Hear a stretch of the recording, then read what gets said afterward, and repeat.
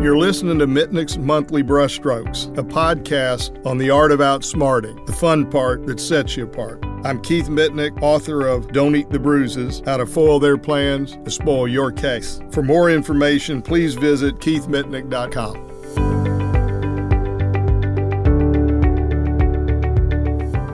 In this podcast, I want to talk about depositions. And I know that doesn't sound that exciting because we all like to think about trial. But honest to goodness, if you change your perspective, they get fun, they get exciting, and they make all the difference in the world. And what I'm going to be suggesting to you in this podcast is think about depositions not as discovery that's boring and tedious. Think about it as getting ready for trial because that's fun and it's worthwhile. To me, depositions are all about opening statements and cross-examination. It is about gathering the information that you need to deliver the most powerful opening you can and the most powerful cross-examination you can. There are really two main purposes now that we've talked about the perspective. The two main purposes of depositions are gathering sound bites that you can use in opening statement and cross-examination, and secondly, gathering intel so there are no surprises. Now let's get into the meat of it. On the sound bites, there's several ways I see it, and I think it works. The really good trial lawyers I know may have a little different description, but they're doing the same thing, which is you want to get admissions if you can. If they will admit, yes, I'd have to admit that your client wasn't malingering to the doctor the defense hired to do an, quote, independent examination. Well, that's a huge admission because you can turn around an opening statement and say, look, some cases involve situations where the person suing's exaggerating, but you don't need to worry about in this case. You can take that off your worry list because they hired this doctor and paid him a lot of money, and they hire him all the time to not only read records, but to meet my client, examine my client, interview my client. And one of the things he looks for is if they're exaggerating, making things up. They have a fancy word for it. It's called malingering. Well, you can take that off your worry list here because after all that looking and checking, the guy hired by the defense says, no, I found no evidence your client was malingering. Now, before I move forward in this process, here's the way I'd suggest you ask it. Ask, are you suggesting my client was malingering? They're going to think, trap, he wants me to admit it so he can make me look unreasonable and overreaching. And they're inclined to say, nope. Don't say it this way. You're not suggesting my client is malingering because, again, their knee-jerk reaction is to say, the hell I am. So if you ask it right, 9 out of 10 times they're going to say no, and you're going to be armed with something very powerful and opening. Why did I think of that question years ago in those depositions? Because everything I look at is through the lens of these purposes. Sound bites, more intel, and preparing for opening and cross-examination. Also, you can ask things of that same doctor, we call them CMEs, that are hired by the defense. So what you're saying is all just a big coincidence. Didn't have it before, started with a crash, hasn't gone away, and you're saying the crash is all just a big coincidence. It just so happens that the natural aging process decided to rear its head at that moment, and they're going to wrestle with you. Tie it down where you get a clean answer of, yeah, it is just a big coincidence. Then an opening statement, because it's all through the lens.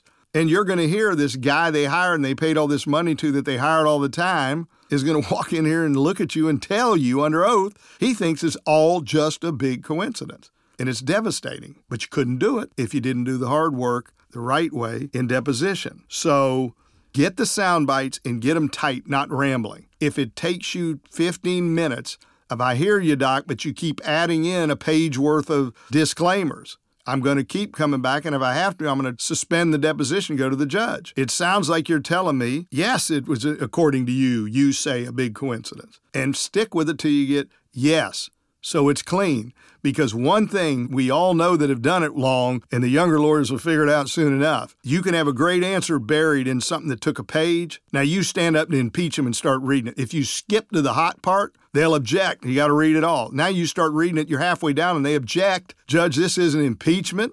And you say, I'm getting to it. And the judge says, we'll get to it. And by the time all that happens, it's lost. So roll up your sleeves, get a sound bite. Always think, I got a good answer out of them. I need to get a sound bite attached to that good answer, not a rambling long thing. I call it the mudfish witness. It's like an old mudfish, we call them down in Florida. They're catfish. They'll get in the bottom of a lake and swish their big old tail around and get the silt to stir up, and they hide, that's their defense, in the silt. And this is all about grabbing the mudfish and dragging them out of the silt to the surface where you got it clear and clean and usable. Now, more on the intel part. We've been talking about the soundbite part. You want to make sure you get the details. If it's a car crash, what was the speed you estimate? If you can, what was the distance? It's fine if they say, I can't estimate, don't know. Whatever it is, get it. What were they doing? Where were they looking? Was their blinker on? And you want to make sure you're thinking, is there something, if I don't ask, I may get popped in the mouth in opening statement by them? I may hear it in cross-examination. Make sure you pin them down on the intel part. Also, they're experts. You want to list all of their opinions, ask about them until you understand them, because if you're right and they're wrong, a whole bunch of them are going to be valid, but there are going to be some that have a fatal flaw that are going to sound like a thud when you beat around on a wall and you hear the empty space. Keep poking around. Don't be proud. Check your pride at the door. Say, I don't understand. Tell me some more. What does that mean? I don't know that word. The jury's not there. This is about gathering the information. Put your pride away.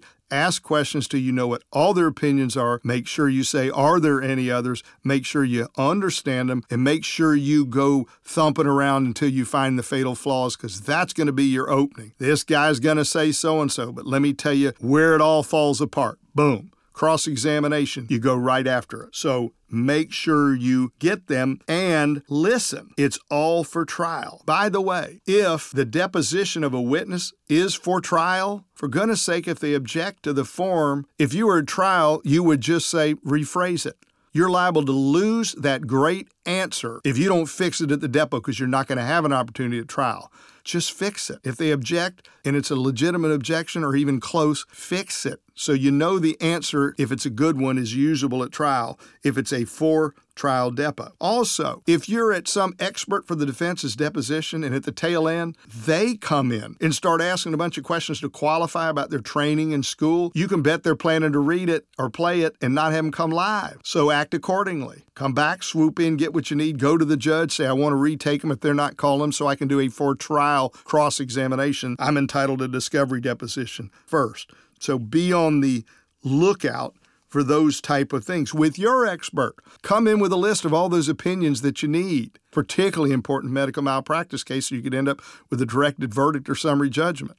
And if your expert leaves one out, because they're asking them on the fly to remember everything, at the tail end say, Doctor, did you have an opinion on? You're just simply getting it into the record so they can't claim surprise later. In a med-mal case, make sure you have your expert say, in addition to they should have done this, then add in, it's also below the standard of care if they didn't at least inform the patient and involve them in the decision. If you get that, they can't claim surprise when you stand up an opening and say, he ought to have done it, but at the very least, he should have kept the patient in the loop, not in the dark, which is a very user-friendly position to take. So make sure you plan, you think, and you always remember it is not just a discovery deposition to check it off the box. It is for a specific purpose of getting ready for trial, mostly for opening, mostly for cross-examination. And one last piece to this I want to make sure that I cover before I sit down, which is life care plans. This isn't so much depositions, but it's discovery. And I won't come back to discovery in these sessions, so let me get this. Please don't have your life care planner come up with a plan and you just send it on to the other side. Look at it. Study it. Make sure there are not things in there that they're going to mock, because a life care plan should be an asset for your case, not a liability. So read it and cull out things that you think are fluff or overreaching so that you can believe wholeheartedly in it and support it with gusto in front of the jury. Thank you. For more information, please visit keithmitnick.com.